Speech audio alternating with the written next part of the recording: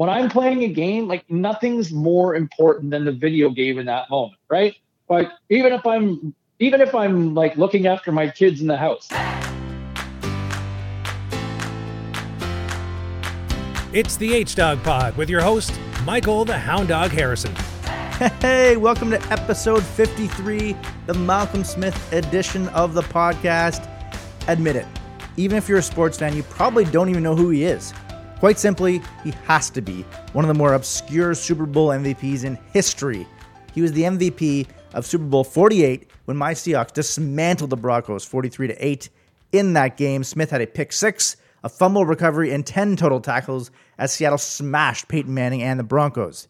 Now, many clowns told me afterwards that it was such a boring game and one of the worst Super Bowls they'd ever seen. I get it. From a non-fan, it would have been dull because of the blowout, but I didn't give a flying fox that people hated it. I loved every single second of it. Not only did Smith win MVP in that contest, but the game before that in the AFC Championship against the 49ers, he played a pivotal role, again in relative anonymity. Everyone, of course, remembers the classic rant from Richard Sherman after Seattle beat Michael Crabtree in San Fran. I'm the best corner in the game. When you try me with a sorry receiver like Crabtree, that's the result you're going to get. It was Sherman who tipped the ball in the end zone that resulted in the game-clinching interception for the Seahawks. Who caught the ball? You guessed it, Malcolm Smith. I bring up Super Bowls because we're getting closer to this year's big dance. By the time this podcast airs, the matchup will already be known. However, I recorded this pod before the games were played, so I might look like a genius, doubtful, or an idiot, likely, discussing them with my next guest. So without further ado, let's get cracking. Okay, now welcome on a very special guest. He's the host of the starting lineup on Sportsnet 650 Vancouver, and I worked with him at TSN when he was a reporter and host for SportsCenter for many years. He's also the play-by-play voice in the last two NHL video games, NHL 20 and 21. We'll certainly delve into that. Welcome to the H-Dog Pod, James Cybulski. Harrison, how desperate were you for a guest to decide to get me on? Oh, I think I went all the way down the list. I think you might have been, I want to say maybe 121, something like that, perhaps, or whatever. And I was like, yeah, you realize that three of those names ahead of me were dead, and then kind of got like, oh, okay, well, all right, I'll go with Cybulski. Yeah, how you been, my friend? I'm good. It's been, it's funny to think you and I worked together for about 7 years, and I'm somewhat surprised. Like it's been hard to believe. It's been almost 8 years since I left I guess it's been 10 years since I left the newsroom, and then about almost 8 years since I left Agent Court, the old Niner Diner. Mm-hmm. Mm-hmm. Yeah, no, I always mention that. It's crazy. It's crazy how time flies. And obviously, yeah, you were at TSN in the newsroom there, and then you did some radio for, was it a couple of years, and then went to Sportsnet? Yeah. And then decided to go back to the West Coast and avoid all those minus 30 days. Although Toronto doesn't get too many minus 30 days. Just when the NBA All-Star Game rolls into town, in case you're trying to recruit any players possibly, right? I know. I remember that week. Actually, that week I went to brag. I went to Dominican Republic for a golf trip. But I remember, the NBA All-Star Weekend. It was so freezing cold, and I was like, oh no, that's killing the Raptors. Just like you said. Oh, that's so brutal. It's so warm here. You know what's funny? What's funny? It's funny how weather does play a part in sometimes when people kind of keeping their fingers crossed that things will work out. I remember back when Vancouver was up for the Olympic Games for 2010. And so in 2003, there was the whole bidding process that they were going through at the time. And the International Olympic Committee was coming into town for the IOC inspection, right? And it was gray and damp. And at some point on the trip, on this 3-day inspection, they were going to drive up from Vancouver up to Whistler on the Sea to Sky Highway. And, it's a beautiful drive on a windy highway and just, snow-peaked mountains and bald eagles and the ocean that you're, down below, and just a stunning view, right? But on a wet, gray day, it's crap. And so everybody was kind of like keeping their fingers crossed, like, oh my God, please don't rain that day. And this is kind of late March. And so you just, it's usually rain season at that time of the year. And it wound up just being a spectacular day. And it was just kind of funny how it was such a narrative to, oh my God, it was sunny that day. And it turned out to be a difference maker and that turned the tide and won Vancouver the games. No, yeah. Well, what an Olympic Games those were, obviously with the Sidney Crosby golden goal. It's the weather here in Toronto is so warm. Honestly, we have no snow at all, and it's like basically 0 degrees, and yet people are still complaining all the time that it's so cold. It's just like, you guys are such wimps. We're at the end of January, people, and there's no snow on the ground, but yet people always still have to complain. It's ridiculous. I remember when I first moved to Toronto, leaving Ottawa, and I moved in December of '98, and that was like one of the first things that kind of hit me. Going, wow, like there's no snow here. It's warm. Yep. Because you're usually in Ottawa. You're usually you're used to about a foot of snow on the ground by the beginning of December, or at least somewhere. By the end of by mid-November, it's pretty much okay. Here it comes. At any point, like it's coming, and you're going to get dumped and dumped and dumped. But I thought it was I found it a significant difference right away. But then again, about 2 months later, we had to call in the Army because there was like a 40-centimeter snowfall that came down and hammered us. So. Such is life. Such is life, buddy. Yeah, not so fun. I mentioned off the top of the NHL. I want to delve into the NHL games. Very fascinated by all that. You don't want to just talk about weather? Well, we could do that for the entire podcast. I think that'd be riveting stuff. Yeah, How'd you get involved being the play-by-play voice for the NHL 20 and 21? That's amazing. Well, I guess the readers, we'll go with the War and Peace version. But Davis Sanchez was kind of the guy who tipped me off on it, and really kind of at least got a door open for me to at least audition. And so Chezzy, who's now an analyst over at TSN, and Davis and I hosted a podcast for the CFL at the time called The Waggle. And Chezzy and I were, man, it's good. I guess we were like a couple of old ladies, as sexist as it probably sounds in 2021, but we would talk all the time on the phone. Like we would talk 24/7, just brainstorming ideas about the podcast, just ripping on people, just talking crap. And one night we were talking, and he had mentioned that one of his best friends that he grew up with and played high school basketball with is a lead producer at Electronic Arts and part of the NHL video game franchise. And so he had said, I was talking to my buddy, and they're looking for, I guess they're auditioning a whole bunch of guys for the NHL video game, that they're looking for a new broadcast team. And he had mentioned a few of the names, and I thought to myself, man, like, holy crap, I'd love to do that. And I said to Chezzy, I said, do you think you could ask your buddy if I could audition? Like, could I just take a swing at the plate? And he said, yeah, I could ask. And within a couple of days, I got an email from somebody in human resources or legal department at Electronic Arts out of California, and they said, hey, we'd like to schedule an audition with you. I was like, wow, that's cool. And so I went in for an audition, and it was funny because that day I was going in for an audition. I was hosting my morning show on Sportsnet 650 here in Vancouver, so up and at 'em early in the morning. But we had won a trip to Maui earlier in the year.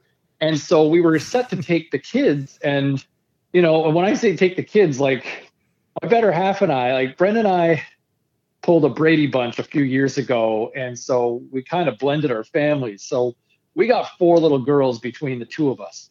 And so here we were, okay, we'll finish work in the morning. And then we got to get to the airport and hop on a flight, which is no short flight, right? It's a 6-hour flight from Vancouver to Maui. And so in between, I had to go to the Electronic Arts studios to go and do this audition. So I raced over into the studios, and I go in, and man, like everybody was so cool. And they give me this, they show a couple of video packages in terms of what to do for, they say, call it how you see it. And I did, and just kind of rattled off, I'm kind of a high energy guy to begin with, and just kind of called it, and, had a couple of cheesy one-liners that I'm sure people, still roll their eyes about when they hear my name. And And off I went, and kind of heard the producers and the production team and the editors and the engineers kind of giggling a couple times. So I thought, okay, there's never a bad thing when you kind of pop the room, right? And it's always a sign that you're doing something right when if you pop the control room, if you will, right, from a TV broadcast standpoint. And so I kind of took that an internal pat on the back for myself, and I kind of left the building, and it's kind of like, what? I don't know what the hell just happened, but that was fun. Like, I think that went well. And then I had to race to the airport to get through customs and go hop on this plane, and kind of forgot about it, as silly as it sounds. You're on vacation, you're relaxing, and about a month went by. So it was really kind of out of sight. I think it maybe popped in my mind once, just going, you know what? That was fun. I'm glad I at least auditioned, and if I don't hear anything back, I'm at least glad that I gave it a shot. And then out of the blue, I get an email from the HR legal team, and they just, hey, we've kind of created a short list here for the video game, and your name's on that short list. We'll probably have an announcement in the next week or 10 days. And I was like, whoa, well, this is cool. Business picked up on the email, but then another month went by and I didn't hear anything. Oh, damn. So you're like, okay, well, it was still nice to be considered, right? And you kind of, okay, I'll take it as a small victory. And then a month goes by and I get an email again saying, we'd like to try a chemistry test with you. Could you come into the studio for another screen test kind of thing? I'm like, oh, okay, let's get serious. This is kind of round 2. And so I went in, and who do I run into in the parking lot is Ray Ferraro. And now I had heard, like, the producers had talked about Ray in the past, and I had heard them. They were big fans, and Ray had been in a smaller part of the game in past incarnations of it. And so I kind of saw Ray, and I'm like, oh man, I know you're going to be part of this because they love you and what you can do. And Ray's just awesome at what he does. Like, Ray's a great analyst. Mm-hmm. And then Ray kind of says, well, all I know is, like, whatever you did last time, keep doing it because it sounds like they love you. And I was like, wow, that's great. So Mutual Admiration Society, and Ray and I go in and we do about 15 minutes of back and forth. And I think it was easy and it was fun. And just like that, they were like, okay, thanks very much. And we'll keep you posted. And then, like, another month goes by. You're like, oh my God, like, jeez, why is this moving at such a slow pace here? And then I finally get another email, and they're like, look, can you come in for one more audition? And it was like, okay, now you're like, holy shoot, okay, I want this now, And so I go in, and there was a producer on the team, David Pritchett, and he had kind of said to me, we got to make sure with you, we really like what we've got. But, in a grand scale, you're an unknown commodity from a conventional NHL play-by-play standpoint, right? Like, I haven't been an NHL play-by-play guy. I'd love to be. I have always wanted to be. But that opportunity never really presented itself. And, as much as I had kind of lobbied bosses and producers over the years, it was, like, nobody ever took me up on the opportunity to try to do it. And outside of calling a few football games, I had called hockey when I was younger in the business, but you start going with the jobs that pay, and I became a reporter and talk show host and show host. But the live events were always kind of the hallowed ground, right? We're outside of doing sideline reporting. So where people, I think, are familiar a little bit about what I've done across this country. In the U.S., I had zero currency, and or around in other parts of the world for that matter. And so they asked me to do one more audition, and just kind of explaining, like, and you look at the history of the game, and I don't know how much you've played, NHL from EA Sports over the years there, Harrison, but, it was Jim Hewson, who's been Hockey Night in Canada for how long, right? And then it was Gary Thorne as their play-by-play guy, who was the voice of ESPN hockey for so many years. And then, Doc Emmerich, who was essentially the voice of hockey in America for, the last, quarter century to 30 years or more. So, who the hell is James Cybulski? But I went in did one more audition, and they said, okay, we'll let you know in about a week or so. And man, they were true to their word. I waited 7 freaking days, and every text and email that came on my phone, I was like, oh, is this it? Is this it? And finally, finally, 1 week later, I got a call from Sean Ramjag Singh, who was a longtime friend with David Sanchez, and who's one of the lead producers of the NHL franchise for EA Sports. Called me and said, "Hey, you're our guy." And I've been lucky enough to be in this business for a long time and to do some cool Spit. But man, being named that you're going to be part of a video game you grew up playing, man, that was the cat's ass. Yeah, that's amazing. No question. How many lines did you have to say? Like, and how long did it take? Did it get annoying having to say, like, I would imagine it must have been quite a lot of content for you to churn out. There are days where it's kind of like, do you ever go to a barbecue and have like a sausage, or late at night at the end of a night, maybe out on the town, you stop for some street meat and you're like, oh, this is so good. Like, you ever have those experiences there, Harrison? After Blue Jays games, usually is the street meat for sure. Yeah, 100%. Right after a ball, at a ball game, you're having a sausage or whatever. Well, do you ever want to know how it's made? Interesting. No, yeah, but for the purpose of this, yes. Yeah, and so in this, good point. And in this particular case, there are days that are a lot of fun, and it's just like, man, I can't believe I get paid for this. And then there's some days where it's just, you're just grinding it out, making sausage. And we call those days phone book days. And that's where you're just rattling off somewhere in the neighborhood of 1,000 to 1,500 names, just one after the other, to get those names in the game, right? And it's it's a super important part of the game, of what you need. But and as the game gets bigger and bigger and deeper and deeper and more expansive, and now on a 5th generation console, right, for PlayStation, you look at where the game's evolved to. So I'm under a contract that I do about 250 to 300 hours a year for the game. Wow. Right. And so now I've done 2 seasons. So I've done somewhere between 500 to 600 hours approximately of just commentary in the game. So that's me, right? And then you factor in how much that Ray's added into that as well, right? And some days we're together doing sessions, and then some days that Ray's solo, and some days I'm solo. So there's some days that are a lot of fun with some creativity, with goal calls, or just kind of reacting to stuff with Ray. And then there's other days where it's just moves the puck to the right side, moves the puck to the right winger, moves the puck over to the right wall. And it's just, you want to say the same thing 10 different times, but make it different, but not ridiculously different, if that makes sense. So you want it to sound natural. Like, every once in a while you can be a little cheeky or a little clever, but you don't want it to stand out too much to where somebody playing the game, what the hell is he saying or talking about here?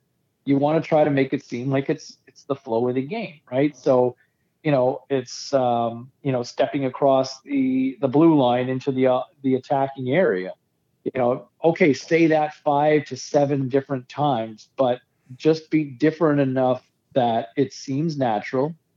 So, across the line, gains the zone, into the attacking area. Here they come on the rush. It's that sort of just, you're just changing just a word or two, and some of it just sounds the same. But as the commentary flows, and you start stitching all the different phrases together, moves the puck to the right side, into the attacking zone. Here they are as a chance, and now you're coming up with these different opportunities. That's where, you're trying to stitch everything as seamlessly. And the other important part is also trying to maintain that baseline of energy that you have consistently throughout the game. And as somebody who was a high energy guy, I'm pretty much just like this to kind of start the game. And here we go. Here's the puck over here. So it's, it requires a lot of mental focus for the 4 hours or 5 hours that we do every session, that, it's not that I'm shouting. I mean, definitely for goal calls, I'm shouting, but it's a lot of intensity. Here we go. It's the biggest game of the year, and that was what I wanted to try to approach for the game. That, as a gamer, when I'm playing a game, like, nothing's more important than the video game in that moment, right? Like, even if I'm like looking after my kids in the house, like, my focus is more so on the video game in that time. So I want to try to, sorry kids, but I want that to be conveyed, that when you're sitting down, whether you're playing against your buddies, whether you're playing a playoff game, whether you're playing just regular season, I want that game to feel intense. And that's what I want from my play-by-play broadcasters. And that's the approach that I've tried to treat it the way I want to take it. And so I try to treat it with the intensity that, obviously, it's a video game, so you can kind of, pick up a little more. I like that gut sort of call. Like, I like the play-by-play guys. Like, I love when Kevin Harlan gets amped up. To me, I feel like, as a play-by-play guy, you're kind of a salesman, right? You're selling the broadcast, you're selling the event. And I they're a little bit of hype man, but I want to kind of embrace, like, the energy of what's going on. Yeah, absolutely. And you were wondering, if I'm a big gamer or if I play these NHL games. I was obsessed with NHL games probably from like 94. NHL 96 was my favorite one, the first one you can make a bunch of trades, which was amazing. And then up until for somewhere along the way, maybe a couple of years ago, I can't quite put my finger on it when I stopped sort of playing it. It might have been about 2 years ago, I think. I can't figure out why, though, that I stopped. Like right when I started, hey? Geez. What a coincidence. Yeah, I didn't even realize. That's not funny, Harrison. That's not funny, Harrison. I'm just teasing. But that's such a cool opportunity that you've been able to do that. I love that so much. Speaking about other hockey, I'm assuming out there in Vancouver, the Pitchforks are out 28 goals against the first 6 games. I'm seeing on Twitter a lot of fans going for Jim Benning. It must just be mayhem out there. The fans not so happy. I don't think we're in full-blown, like, toxic, kill everybody sort of moment. But it's 6 games in, and I think the ones that are trying to preach patience are kind of losing that battle right now. And the reality is this team was expected to, like, there's, depending on who you talk to, there are some people that thought that you could make a case, like, look, outside of Ottawa, I think you could make a case for every team in the division to win the North this year, right? Like the Poutine division, outside of Ottawa, you can make a case for the Leafs, you can make a case for the Jets, you can make a case for the Oilers, the Flames, and the Canucks, right? And the Habs, for that matter, who I picked to win the division.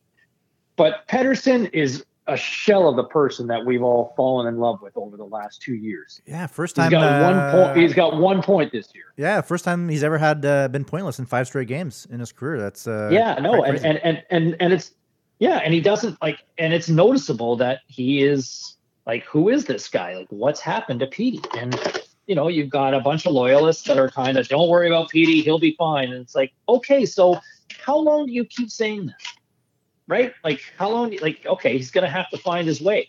But if you look at Nathan MacKinnon, you go back, Nathan MacKinnon, there's a precedent. He broke into the league and had a great Rookie of the Year campaign, but Nate Dogg kind of fell off the map there for a few years, right? You kind of started going, is this guy going to be as good as we all thought he was going to be? Because it doesn't look like it right now. And it took MacKinnon kind of flopped for a couple of years, right? I think his second year, he only had about 38 points.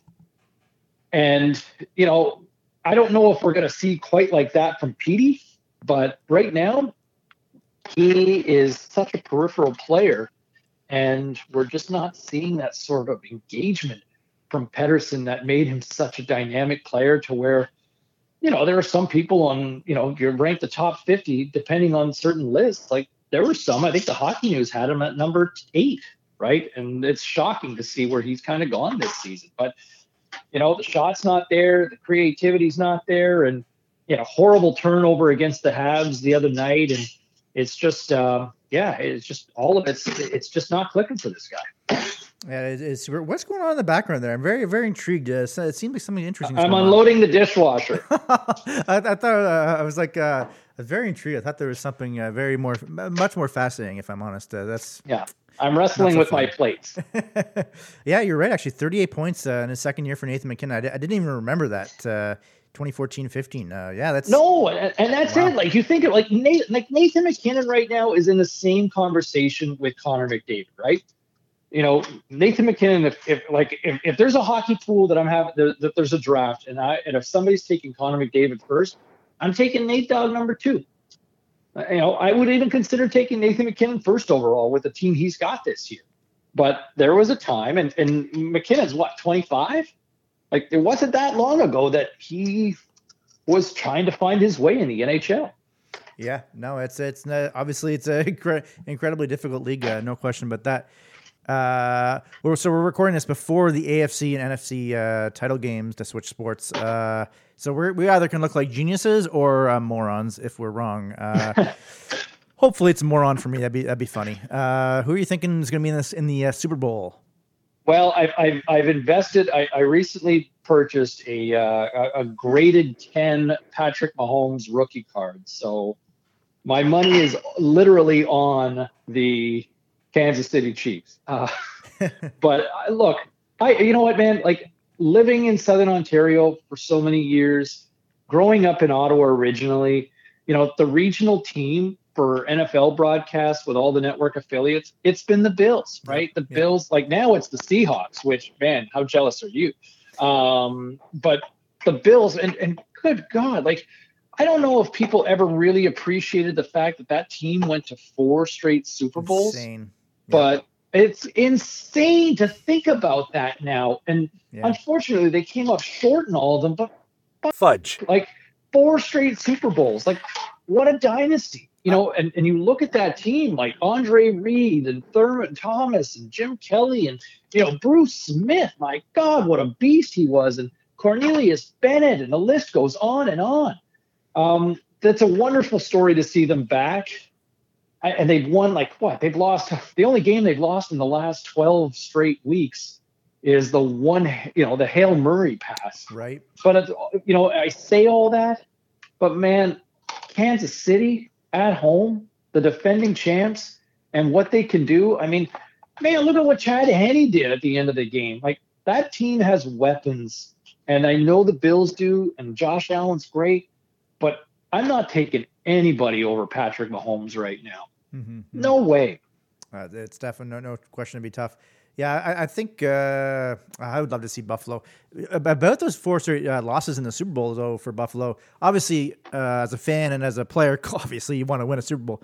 But isn't the lore of the Bills even more interesting that they had lost all 4 of those? If they'd have won one of them and lost 3 of them, I don't think it would have been such an amazing story. The fact they went to 4 straight and lost all 4 is kind of a in a weird way, a fun way to be remembered. I'm sure the players obviously would disagree, but in terms of a non-biased fan. I know because I think because you know what? Because for such an incredible accomplishment, they became a butt of a joke. I think it probably agonizes those guys. Like a lot of those guys still kind of set up shop in Buffalo, but I would say that, man, that's got to be agonizingly hard for those guys to deal with that, right? When you're constantly enduring like, you know, you lost 4 straight, you know, and they were right there. They were a field goal away from winning that first one. And what does that change the approach for the years? Like they got wiped out on a couple of them, but you know, if you win one of those 4, you know, how does that change history in terms of, you're probably talking about one of the greatest dynasties in the sense that, they only won the 1 Super Bowl, but man, they went to 4 straight Super Bowls, and you've got that legacy of being a champion. You know, I don't think that's part of the charm. I mean, I think for Buffalo as a diehard sports fan, you probably wear that as a badge of honor. Like, man, I have suffered 4 championship games. I've dealt with this crap. You know, and you look at the Sabres who've been inept and missing the playoffs for all these years. You know, I think like Buffalo's gone through just a horrible kick in the ass from a sports standpoint. And, you know, man, like you've been to those games at Orchard Park and at Ralph Wilson Stadium or whatever, New Era. New Era pulled out, but you know, you look at the history, like, man, like going to Buffalo it was crappy for a long time. Like, you know, fans just absolutely wasted because the team was out of it, and it was uncomfortable. It wasn't a family atmosphere going to a Bills game for the longest time, and I think now that fun is starting to come back. Yeah, no doubt. Actually, as much as you're right about the Chiefs and obviously Mahomes, I would think could be. I'd like to see Buffalo play Tampa Bay. Tom Brady against the Bills in the Super Bowl. I think that'd be a really cool story. And man, no, you don't like. Do you like? You want to see Tom Brady in another Super Bowl? I just because he's on Tampa Bay. If it was with New England, well, obviously it wouldn't be against Buffalo then. But no, but because of the story that he went to Tampa Bay and could win another Super Bowl, I don't necessarily want him to win it. I would like to see him lose to whoever it is, either KC or Buffalo. But just to see him in the game would be pretty interesting. Plus, I don't love the Packers. Well, so let me ask you this then. So Tom Brady gets to another Super Bowl and loses, and that suddenly gives him what, a 6-4 record in the Super Bowl, right? You know, I mean, does that change? Like, does that change his legacy at all when the losses start to pile up? Well, it's sort of he's still a 6-time Super Bowl. He's still a 6-time Super Bowl champion, but. You know, does that change the legacy if you start becoming more of a 500 quarterback in the championship game? Well, it's sort of like with LeBron James, right? Where it's the same. Is LeBron 4-6, I think, in the final? I'm pretty sure. I think he is anyway. What is he? He's got what's he got? Four wins, and yeah, I think he's got. Yeah, I'm pretty sure it's 4. One with the Lakers, one with Cleveland, 2 with Miami. I'm pretty sure. So yeah, it's like, but you've been there all those times, which is amazing. Yeah, of course, if you don't win them all, it's like, well.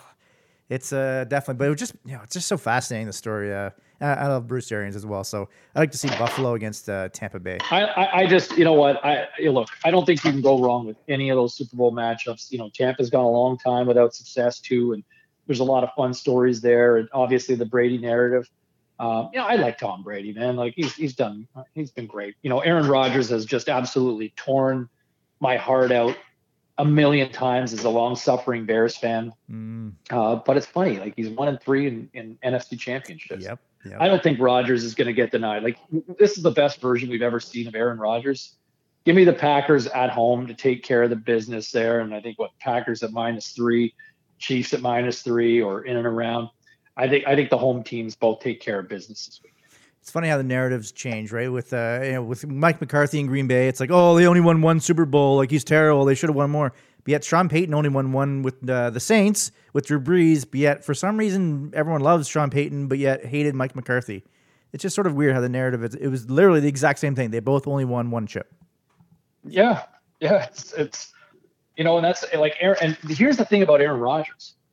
Aaron Rodgers has been in the discussion at a time where Brady and Manning, like peak years in the NFL.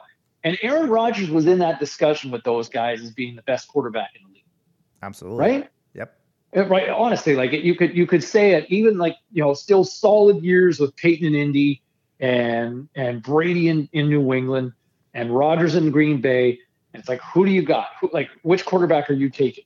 And man, there were a lot of times I was saying, give me Aaron Rodgers. Mm-hmm. But Aaron Rodgers, won Super Bowl, checks the boxes. He's a Super Bowl champion. There's no denying that. But you're 1-3 in NFC championships, and you never had to go the road of having to face Brady or Manning in a conference championship. That's a good point. Right? Great point. There's been Drew Brees. Drew Brees has been there, obviously in the NFC for a long time. Russell Wilson's been around for close to a decade now. They're obviously great quarterbacks, and both those guys will be in the Hall of Fame, but neither of those guys have the legacy of Brady and Manning. And I don't think Russ and Brees are in that conversation, that echelon of Brady and Manning, right? No. And those two guys had to go through each other. For 15 years, Brady and Manning had to go through each other.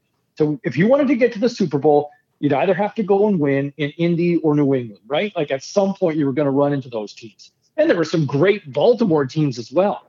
I don't think Rodgers ever had that sort of that roadmap that was like, holy crap, we got to go through here. That's the NFC hasn't had that in the last decade, right? And I think that's something that, man, as good as he's been, 1 Super Bowl, getting out of the NFC, really?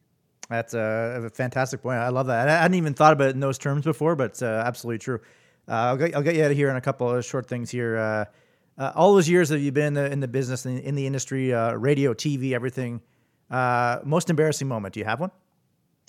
Most embarrassing. You know what's funny? It didn't hit me at the time. Obviously, there's the Bruce Wilson moment on live television with Bruce Willis courtside at a Raptors game. Oh, right. I forgot about that. That was that I think still lives in YouTube infamy. Absolutely. One of the most recognizable faces on the silver screen, Bruce Wilson.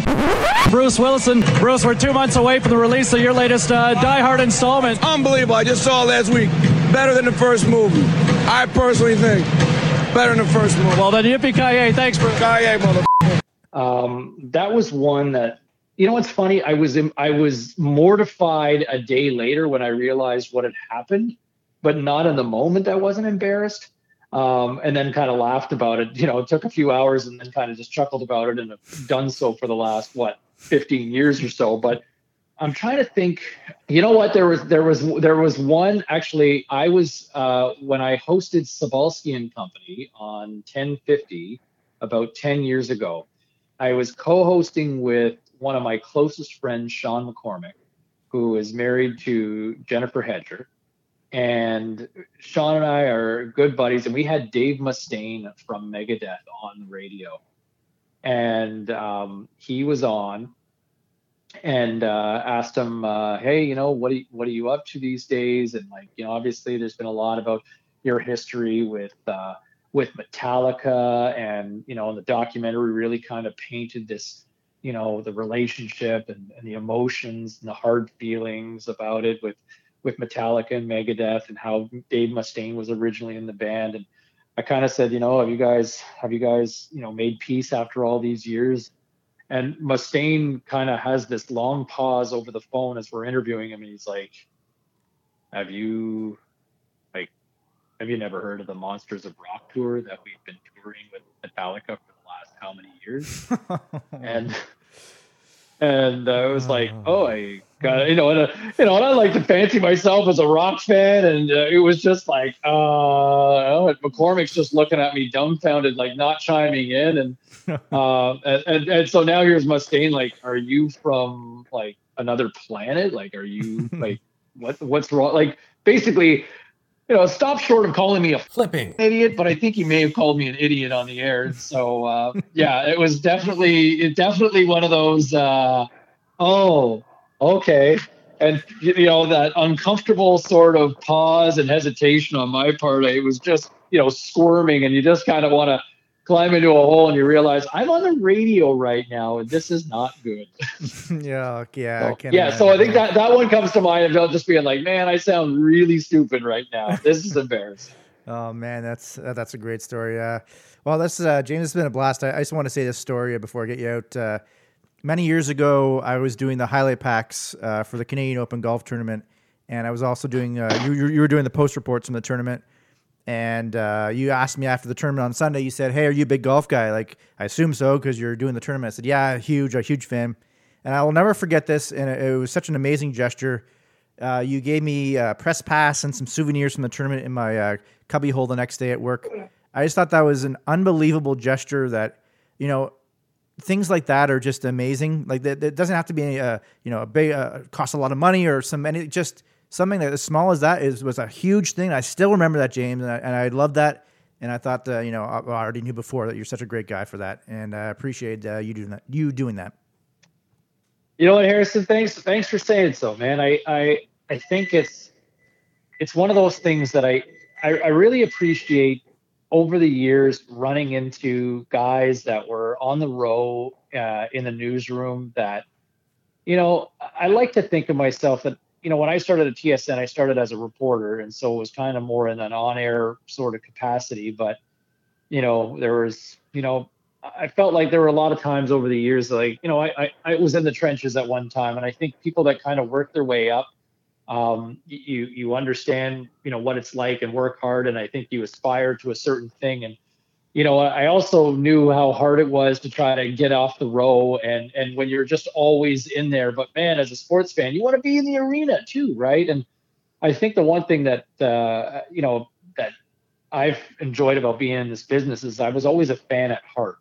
And so I would appreciate like those little things that, to be able to get out and play. And, Mark Rowe bringing him out for an opportunity to shoot a couple stand-ups and just, follow me along, do a job shadow. And just, it sounds self-serving talking about this on my part, but, and I hope it doesn't sound like I'm just patting myself on the back, but, knowing where I was at certain points when I was first breaking into the business, looking for those opportunities, it meant so much to me. And I always appreciated, like, whether hearing from Mark or even what you're saying, how much it meant. Like, I don't know, man, I'm just a big believer in treat people the way you want to be treated. Like I saw this woman who, it turns out this lady lives about a block from me, and I was returning bottles at a recycling depot and realizing just how much wine I consumed the other day as I was getting all this money back. But, this lady was like, they'd come in with the dolly that the store has that you bring in all the empties. And, the gentleman behind the counter just asked her, can you just put that back out in front of the store? And she just stopped and turned around and said, "You work here. I don't. I'm not doing that," and walked out. And I was like, man, you sound like such a jerk doing that. And then I kind of looked over my shoulder, like, who would say that? And I was like, oh my God, that's a neighbor of mine. Like, I will never look at that individual the same way again after that. Wow. Yeah, and I'm just a believer of treat people the way you want to be treated. And I think that, you'll be fine in life. You may not be a gazillionaire, but I think if you treat people the way you want to be treated, I think I'm a believer in karma. You reap what you sow. And I think if you're a good person in life, then, I think people will be good back to you. And so I hope by sucking up to you and giving you some golf souvenirs all those years ago, you look at that. You paid it forward and had me on your show after all this time. Yeah, no, I'm so glad to get you on, James. It's been awesome. And just good catching up again. It's been a while. Appreciate it. Buddy, I'm so happy. I love it when I see you on camera on Jay and Dan and seeing you part of the show. Dude, you're one of the fun ones that always made, those weekend Saturday nights when we were working till 3:00 in the morning, waiting for all these hockey highlights to finish up. It was always nice to, I always felt good seeing when Harrison was on the row and certain individuals. So that was, it's cool, man. It's nice to catch up after all this time. And, here's hoping maybe we'll see you out of the trip when we get back to normalcy, and maybe we'll have to do a road trip to Seattle for a Seahawks game at some point. I would love that. I've never been to a Seattle game in Seattle. I've been to one in Toronto against the Bills, but never out there. That'd be incredible. I'll tell you what, you got a place to stay in Vancouver for one night anyway before we head down to Seattle if you want. Sounds good. Thank you so much, my friend. Appreciate it, and we'll talk to you soon. That was an absolute blast talking to James Cybulski, who, like I said, is such a great guy and a terrific broadcaster. I was especially intrigued to hear how many hours he puts in to be the play-by-play voice of NHL 21. That would be really cool to do, but I'd imagine it would be a grind, as he said. His two most embarrassing stories were legendary, too. I'd completely forgotten he called Bruce Wilson at that Raptors game. Bruce Wilson. Yikers. He's taken the Chiefs and Packers to be in the Super Bowl, and just for fun, I'll go the opposite and say Bills versus Buccaneers. Like I said in my intro, I'll probably look like an idiot. You can catch his show, The Starting Lineup, on Sportsnet 650 Vancouver, and follow him on Twitter @aptly named @James Cybulski. Thank you for listening to episode 53 of the H-Dog Pod. Bang! This has been the H-Dog Pod with your host, Michael the Hound Dog Harrison. Bang. Bang. Bang. Bang.